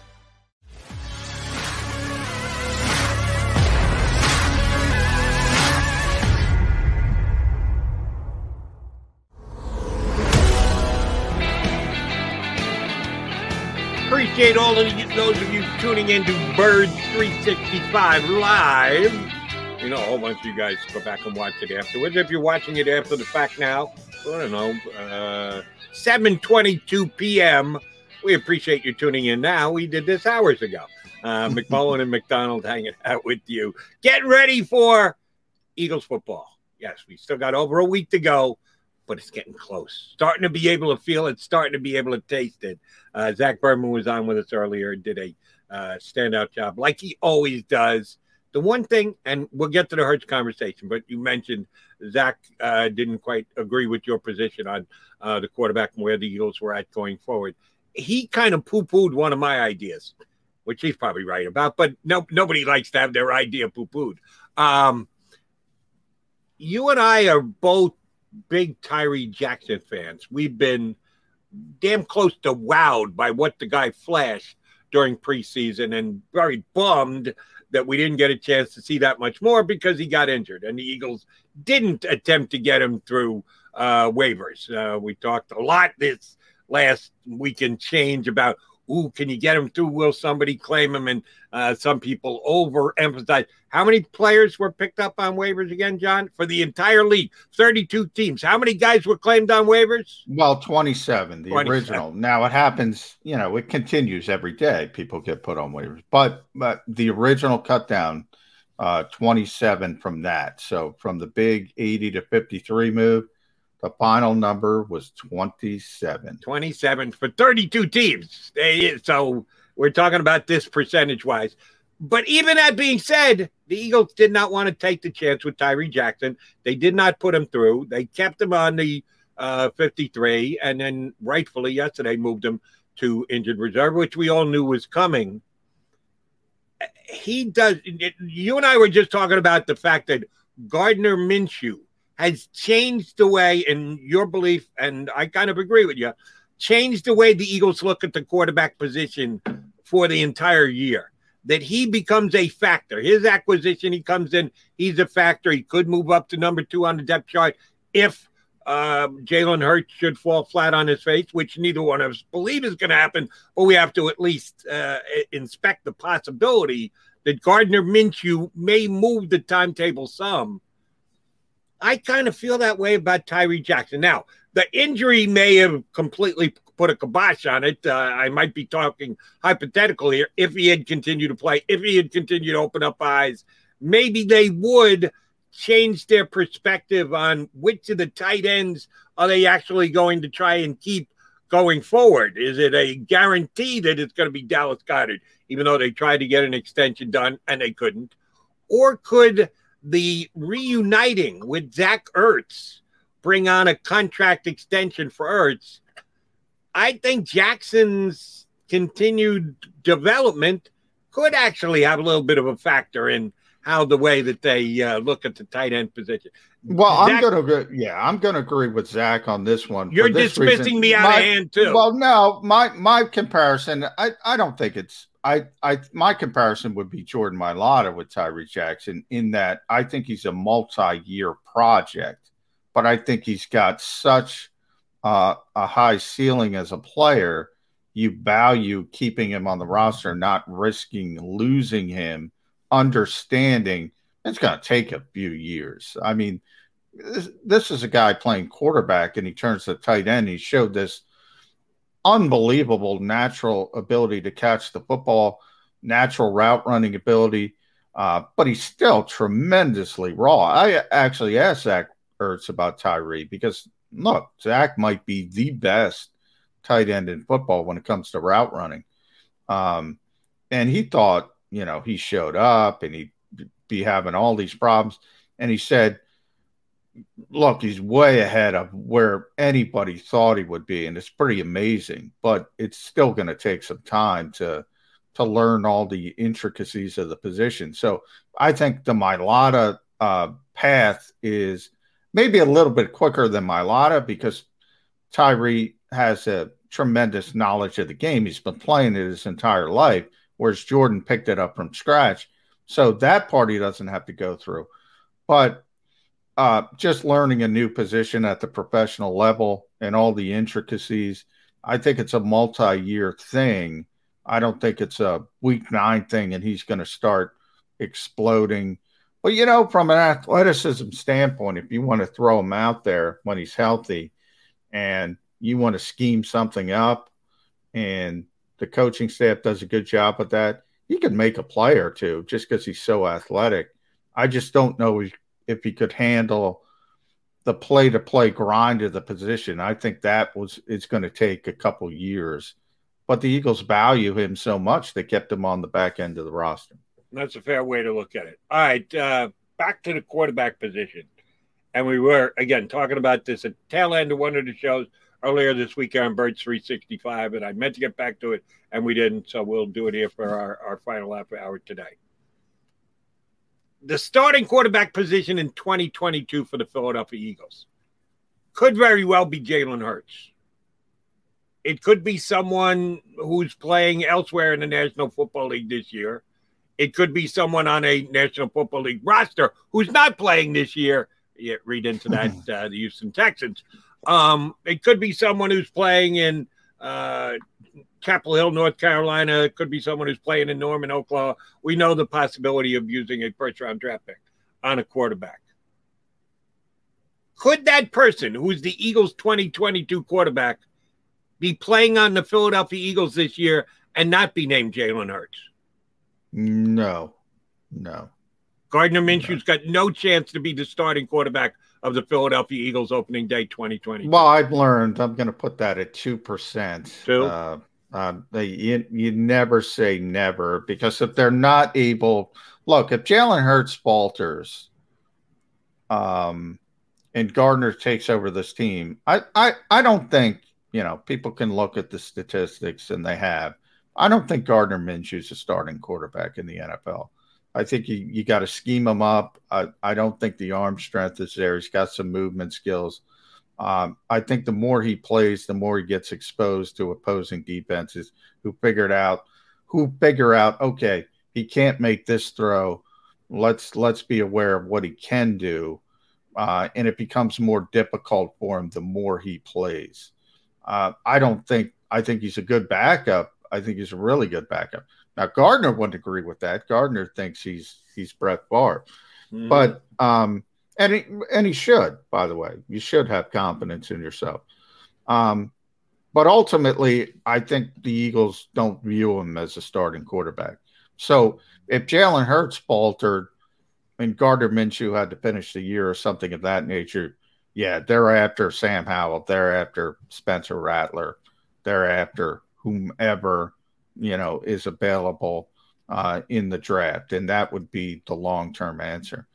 From Jalen's perspective, and that's the question we got the other day, if they do finish 8-9, that's the number we both thrown out there. Can Jalen Hurts be the starter in 2022? That's more contextual, I think. I don't think it has anything to do with stats. I don't think it has anything to do with passer rating, anything to do with 800 yards rushing and 30 touchdown passes. I think that's all fantasy football nonsense. How does he impact the game? Are they 8-9 because of Jalen Hurts, or are they 8-9 despite Jalen Hurts? Is he making plays to win games? Is he staying away from mistakes? Or is the offensive line carrying this team? Is the defensive line carrying this team? So I think it's far more contextual. However, if you told me, push comes to shove, 8-9, is he going to be the starting quarterback? I think the Eagles will want better than that. Now, again, if we have all these injuries on the offensive line again, and, Brett Toth, as much as I like and respect him, he's not Lane Johnson. Nate Herbig's not Brandon Brooks. If they have all these injuries and Fletcher Cox is not there, and he elevates a 4-win team probably that should have to 8 games, then it's a different conversation. Is he elevating the players around? I like your point about it being contextual. I think you are overly dismissive of statistics. Oh, I'm dismissive of them. Yes. Right. I don't think you can be. You have to have something to tie it to above and beyond because I say so. Yeah, I'm sorry. You just have to have something in addition to. If you want to bring, but then Gardner, into it, I think you can, and I think you should. But you have to look at something. And we've already said 8-9 is the one loss. Here's where contextual comes into. You could be 8-9 and be really good and impressive at the quarterback position. You could be 8-9 and they could be 8-9 despite the way you play the quarterback position. So you're right about there's got to be context to it. But I don't think you can just dismiss statistics, and especially for today's conversation. If we're going to take statistics as some kind of valuable metric and pointing out, guess who the starting quarterback is here? Well, you better be getting Gardner Minshew ready because his statistics are pretty stinking impressive. Better than Joe Montana's. So, yeah, he's not as good as Jalen Hurts. Can I prove that statistically? No, I can't. But even Hurts hasn't. What we will have with Hurts, half of the season in, we'll have a bigger body of work to judge. Part of not being able to judge Jalen Hurts is the fact that the body of work is so small, and it came in an abrupt fashion that Jalen Hurts probably didn't even think had a chance of happening last year. This year, it's a different story. He comes in, he's the starting quarterback day one, gets every single rep with the first team, all lead up to the season long. So I think you even have to view that differently than what Jalen Hurts did last year. But let's talk about this year's numbers and what they need to be. Again, you and I have our stances on metrics and analytics and everything else. Quarterback rating is the best of a bad lot of ways to statistically judge a quarterback. There can be so much nuance and conceptualism of reading into stats and the like. There's no perfect way to use stats to determine how good a guy is playing. But all the imperfect stats, I believe quarterback rating is the best. Last year, you're talking about ESPN's quarterback. No, because this is one of my pet quarterback ratings is, to use a word you just used previously, bullshit. It's complete and utter bullshit because there's subjectiveness to it. I'm looking at just a raw number. Give me a raw number, and then I'll factor into it the way I want to factor. I'm going to defend Jalen Hurts here because it's not quarterback rating. One of my pet peeves. It's passer rating. It doesn't take into account a mobile quarterback's ability to do other things. It's a passer rating. So it only takes into account one aspect of it. But I go back to Gardner Minshew. Now, look, I don't think this is going to happen, but we'll use half a season. If Jalen Hurts has a passer rating of 95.9 and is completing 66% of his passes, I'll be stinking impressed.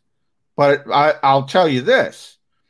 If he's at 8 games and he doesn't have a 95.9% passer rating, and he isn't completing 66% of his passes, I'll still tell you he's got a better upside and he's a better player than Gardner Minshew. That's kind of my point of why I don't value just black and white statistics.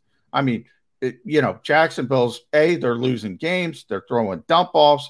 They're throwing little screens. They're throwing things that Gardner can do well. They're getting them out of his pocket. They're moving the things. They're often behind, as you pointed out, so it's easier to throw the football. There's all these little tweaks and things. And, look, Jalen's just better, I think, personally. He's never going to show it statistically. Never going to show it statistically. I think one of the telltale things about Gardner Minshew last year with the Jaguars is, yes, he had a 95.9 rating, which had him ranked number 16, which is that right dead in the middle of the NFL, 32 starting quarterbacks. He was 16th. Impressive. Who was 15th with a 95.9 rating? Baker Mayfield, who got the Browns into the playoffs and won a playoff game, whereas Gardner Minshew and his team were 1-15. Yet they had the exact same quarterback rating. That tells you that it is an imperfect science.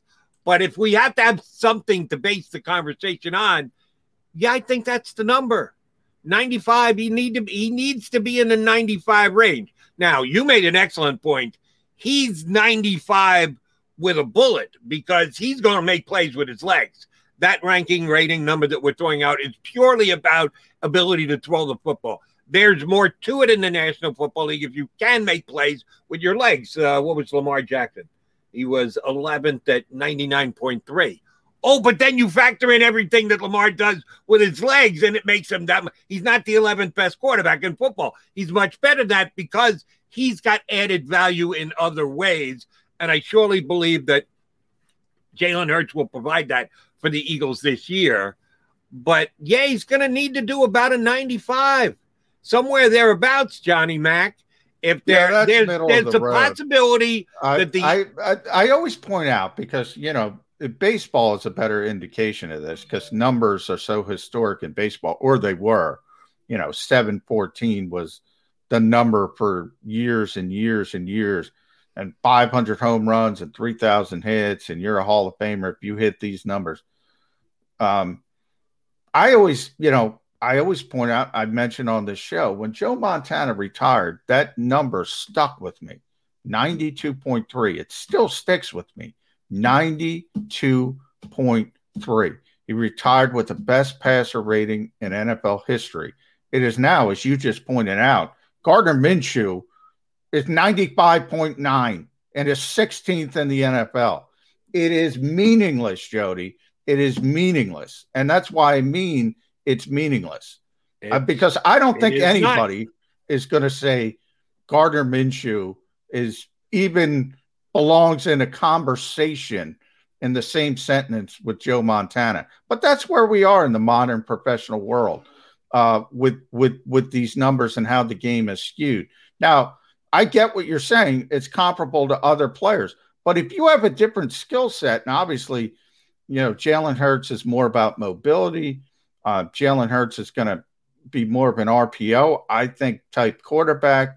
And the Eagles are going to rely more on his running skills.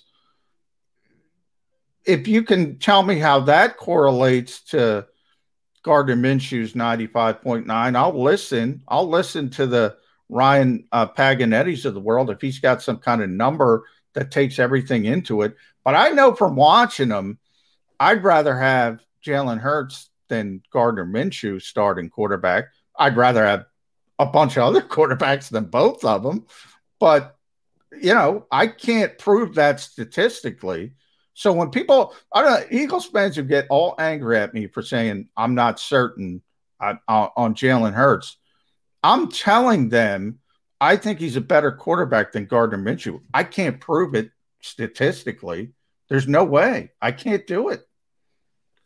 Understood. And I think you said that quarterback ranking, there's rating and there's ranking. Meaningless. I disagree there. I think there is meaning to it.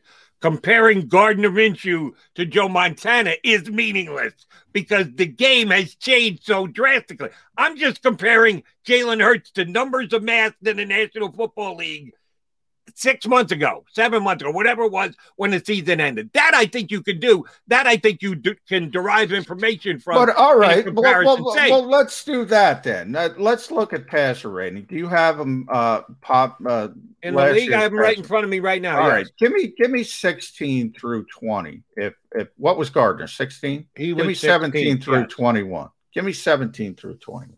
17 through 21 were Ryan Fitzpatrick, the new quarterback of the Washington football team, 95.6. Again, Gardner and Baker Mayfield both at 95.9. 18 was Kyler Murray, who's another one like Lamar Jackson. You have to factor in what he does with his legs. He was the 18th ranked quarterback in quarterback rating. Oh, I think he's better than the 18th quarterback in the NFL. So again, you must contextualize it. Ben Roethlisberger, 94.1. Believe it or not, you know who is 20th with 95.3? Mitch Trubisky, who was ahead of at 93.3, the quarterback at 21 that the Eagles will face opening week. Matt Ryan took a step back. I was going to bet that I would take any of those quarterbacks over Gardner Minshew, but Mitch Trubisky threw that out the window. By the way, yeah, Jalen Hurts, you better get the 95 if Mitch Trubisky can get the 95. That's why 93.5 for Mitch. Don't overstate his accomplishment. All right, well, he better get the 93.5. That's why I don't value it, Jody. I mean, it is one of the worst statistics ever compiled in the history of sports. It's this complicated formula. It was always nonsensical, but even more so today when you have these outrageous numbers and everybody from Mitch Trubisky. And that's why there's some, by the way, that's why there's some concern with Jalen Hurts, even though there was a small sample size, because when you only complete 52% of your passes, when your passer rating was what it was, it's easy to be. Mitch Trubisky's at 93.5. That's the concern. That's what we're basing the concerns on. Like, you got to get to 90 in this league. You got to throw for. If you throw for 60% completion rate in the modern NFL, that's terrible. That's terrible. Right, and he was at 52. Here's the reason why I do put a value on the quarterback rating. Taking last year's numbers, ratings, and rankings. Aaron Rodgers, number one in the NFL. Guess what? He was the MVP. Guess what? He was the best regular season quarterback in the National Football League. If it was out of whack or ridiculous or didn't hold value, then Aaron Rodgers wouldn't be the runaway winner of a category like that. Deshaun Watson, there's a reason why the Eagles are still keeping their ears open, was number 2. At 112.14. That Mahomes guy was number 3 at 108. And Josh Allen, who was an MVP candidate, was number 4. Well, yeah, they got all the best guys in the top 4 slots.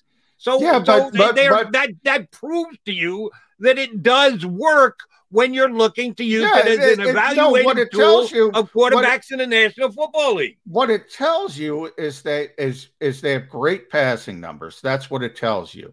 It tells you, and you're right, Aaron Rodgers is the best pure passer in the NFL. Certainly, Patrick Mahomes is certainly up there. And Josh Allen had a huge year. Deshaun Watson had a huge statistical year. What it doesn't tell you is those guys in the middle of the road, those guys in the range of 10 to 15 to 20. It doesn't give you the context of what separates those guys. It doesn't give you the context of why Kyler Murray, a player you like, is better than Mitch Trubisky or Gardner Minshew. It doesn't give you that context. It's never going to give you that context. It's never going to give you why Lamar Jackson is so difficult to deal with, that a defensive coordinator is going to tell you. And from talking to coaches all years, over so many defensive coaches over the years, they don't give a rat's ass about that stuff. They really don't. I mean, they know Aaron Rodgers is good.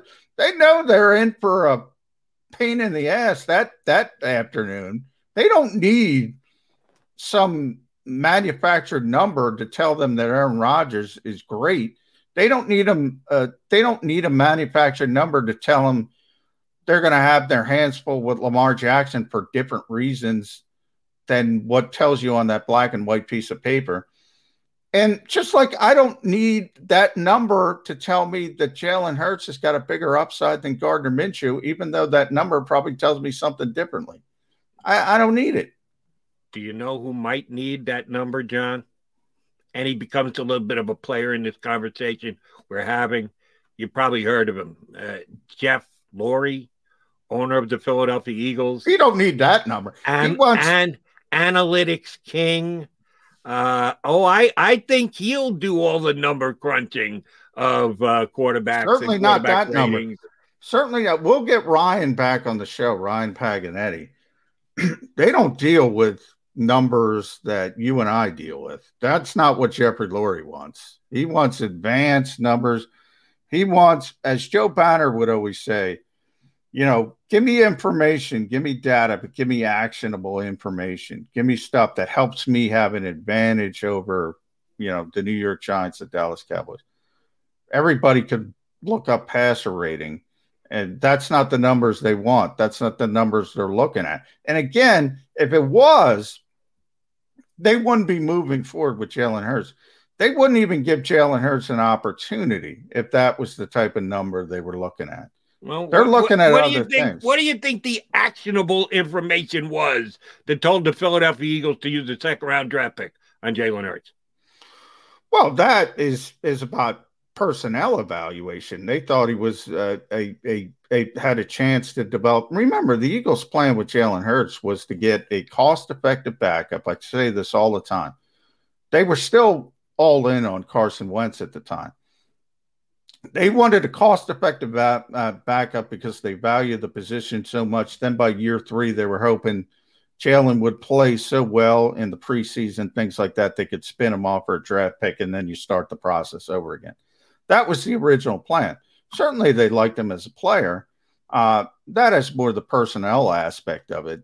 You evaluate players. So the first round, second round, third round. Which means actionable information. So I'll once again ask the question, what was it that Jalen Hurts, what numbers, what analytics do you think he put up on the collegiate level that made them say we could use a second-round pick for him for whatever purposes? And I think you laid him out pretty well.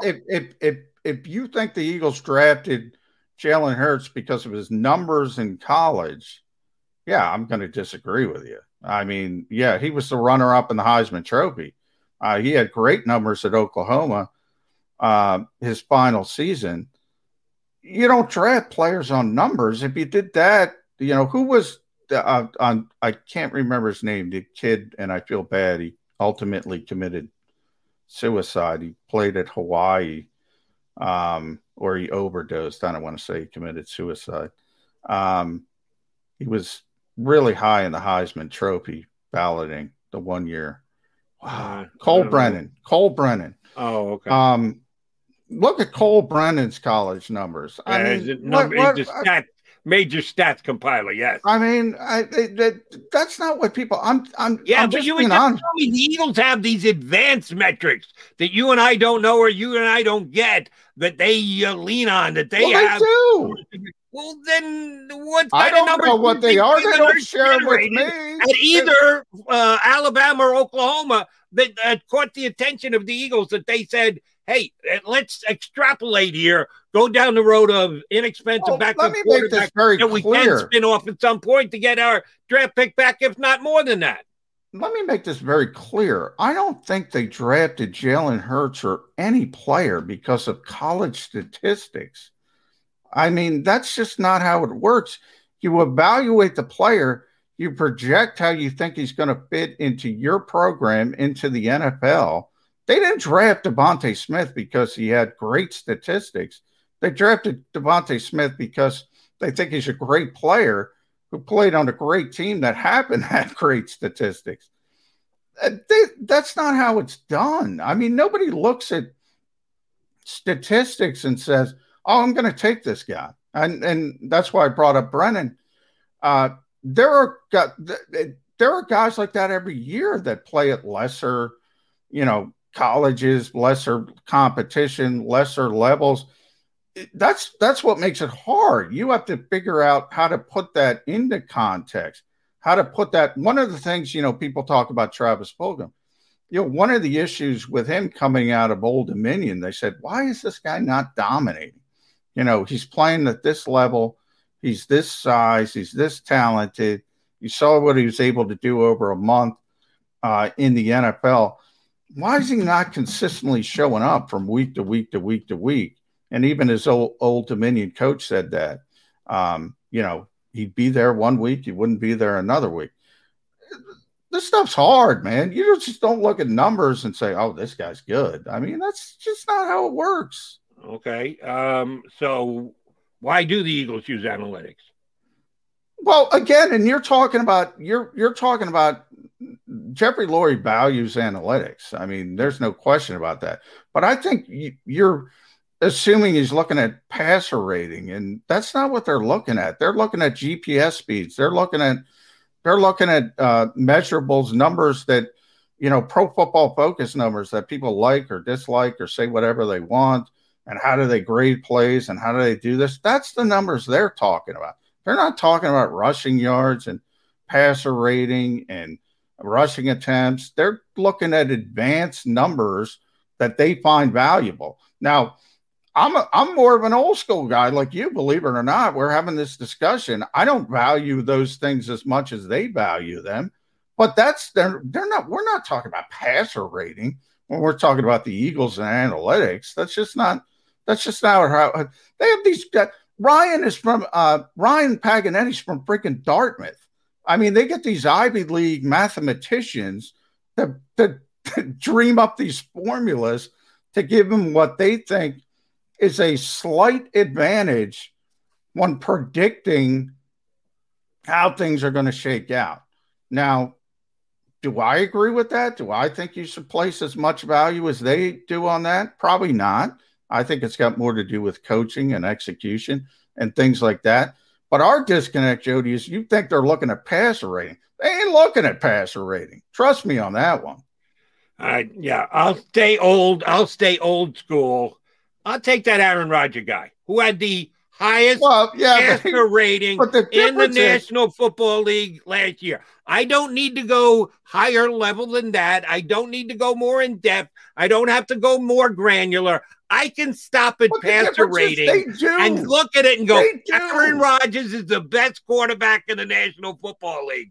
Thank you. You can keep the rest of your spreadsheets. I'll stop there. Aaron Rodgers is the best quarterback in football. But they do look at other things. And you're talking about one of the greatest quarterbacks of all time that a blind man could see as a great quarterback.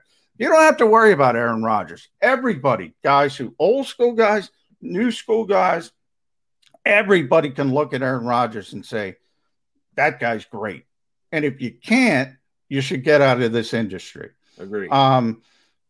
Not everybody's Aaron Rodgers. And there's a lot of, there's a lot of quarterbacks in this league that get very divisive. Carson Wentz is one of them. What makes Carson Wentz good one year? What makes Carson Wentz bad one year? What makes Jared Goff good one year? What makes Jared Goff bad one year? What makes Kirk Cousins? These are all good quarterbacks. These are all good NFL quarterbacks or have been. They're not great, but how do you parse through those types of players? How do you get, why is Jared Goff a number one overall pick why is Carson Wentz a number 2 overall pick to use those 3 quarterbacks? I think Cousins was 4th round maybe pick in Washington. If you're going to be honest, he's the best of those 3 quarterbacks. Where's the disconnect? How did that happen? They're not great. They're all good NFL quarterbacks. Aaron Rodgers is easy. Jalen Hurts, Gardner Minshew, they're not easy. I'm just wondering if the Eagles are going to use those same in-depth, Dartmouth-driven, Ivy League researched analytics to decide whether Jalen Hurts should stick around as the Eagle quarterback. Oh, they will use those. They used to decide that Carson Wentz was going to get a 5-year, $100 and change $million. Well, contract. Nobody said it's easy. Nobody said it. Aaron Rodgers is easy. If you can get me Aaron Rodgers, we're good. Patrick Mahomes, he's easy. Yeah. And by the way, even Patrick Mahomes is not as easy as people think he is because of his mechanics, because of where he landed with Andy Reid. I think his career could have had a much different trajectory if he lands in a different situation. But that's a conversation for another day. Aaron Rodgers, though, it's one of the best 5 quarterbacks of all time. All right. Well, speaking of conversation for another day, we've got to push this off. We'll take one more time out, come back, put a bow on the show on this Friday edition on Birds 365. As a hardworking American, you've never experienced how tough life can be until now. A catastrophic injury while working on the job. A personal injury from someone else's negligence. Turned away by other law firms in the region who didn't bother to learn your story.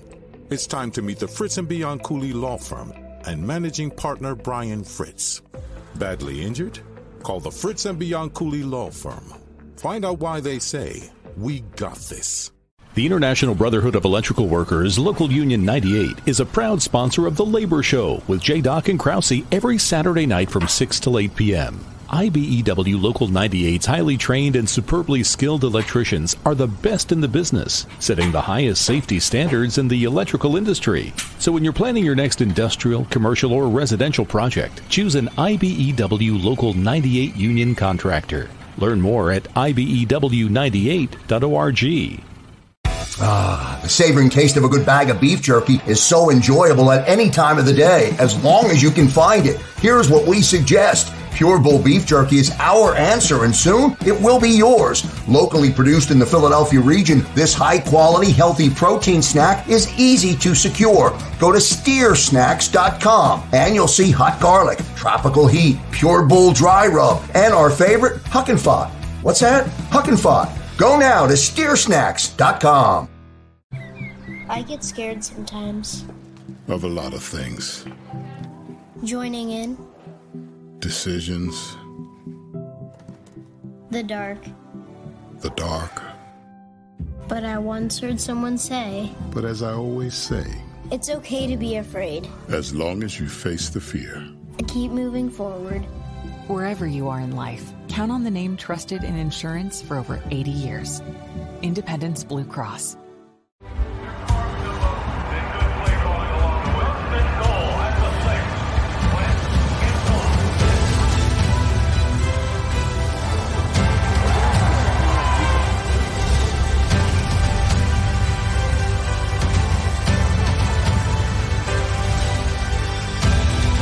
On the field of life, First Trust Bank is there for you. 7 on 3. 1, 2, 3. Because Philadelphia dreams deserve a Philadelphia bank.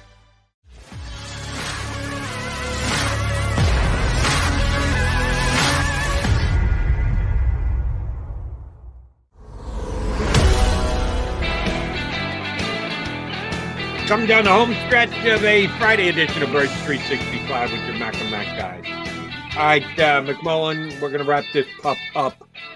You got practice today. What's the rest of your weekend look like? What's on the football front for John McMullen? No practice today. Eagles are off for the weekend. We'll see. I haven't gotten the schedule for next week. I assume they'll be back Monday, Labor Day. So we won't have a show, but I'm sure the Eagles will be back. All right. I've got CBS duties the next 3 days. I'm on tonight on CBS from 6 to 10, as a matter of fact, into my usual Saturday, Sunday gigs. In between, because of what John McMullen just said and the fact that there are no numbers that I can look up that can tell me how good a young quarterback who's playing collegiate football. I said there are no numbers. There are no numbers that I value that could tell me, what is the difference between. Again, if you would, and I hate to pick on Colt Brennan, but Colt Brennan is Colt Brennan. Look at Colt Brennan's college statistics versus Patrick Mahomes, for instance. Well, one's arguably the best quarterback in the NFL. I would say second best, and one didn't make it in the NFL. I mean, his statistics were better, so obviously there's a disconnect there. At the college level, it's much worse because you're not playing against the same competition. At least in the NFL, you have NFL players against NFL players. Right. There's some better context from that standpoint. But yeah, I've said from the start, baseball, statistical game. That is a statistic-based game. Football, not. It's just not. It's not as much as baseball. I think there are statistics that can be used and gleaned to help you make evaluations. But the eyeball test, and I will give the eyeball test tonight to Sam Howell. I believe he's on ESPN. I think North Carolina plays Virginia Tech tonight. 8 o'clock start, ESPN. And then noon tomorrow for you Spencer Rattler fans, Oklahoma. Look at some Spencer people are Rattler, given a chance to win a championship this year. They're getting it underway early, noon on ABC tomorrow with Oklahoma. So, yes. And here's my early hint. Pay a lot of attention to Spencer Rattler. Yeah. I'm open-minded. I watched a bunch of Oklahoma last year, and things that he did impressed me, and some things that he did gave me pause. So I'm not jumping onto the Spencer Rattler bandwagon with both feet. Like I said, open-minded. He's got some more. So like Justin Fields, before he ever started his senior year, his junior year last year in college. I know how much Howie Roseman values Lincoln Riley's opinion. That's why I say keep an eye on Spencer Rattler. Okay, I would tend to agree, but you're going to bring in an Oklahoma guy to replace an Oklahoma guy? You have to do a disservice to the coach who you lean on for extra added information because you're moving away from Jalen Hurts. You're elevating an Oklahoma guy, and then you go, that Oklahoma guy. Give us a different Oklahoma guy. Lincoln's going to be honest and tell you which Oklahoma's guy has got the bigger ceiling. He's going to be very honest. Would tend to agree. All right, J-Mac, good week this week. Appreciate it, bud. Let's do it again next week. Let's do it. Come right back here on Birds 365 on Monday. See you then, everybody. Tuesday. If you missed any of today's show on the Jacob Media channel, listen to the podcast on your way home. Available on YouTube, Apple, and Spotify.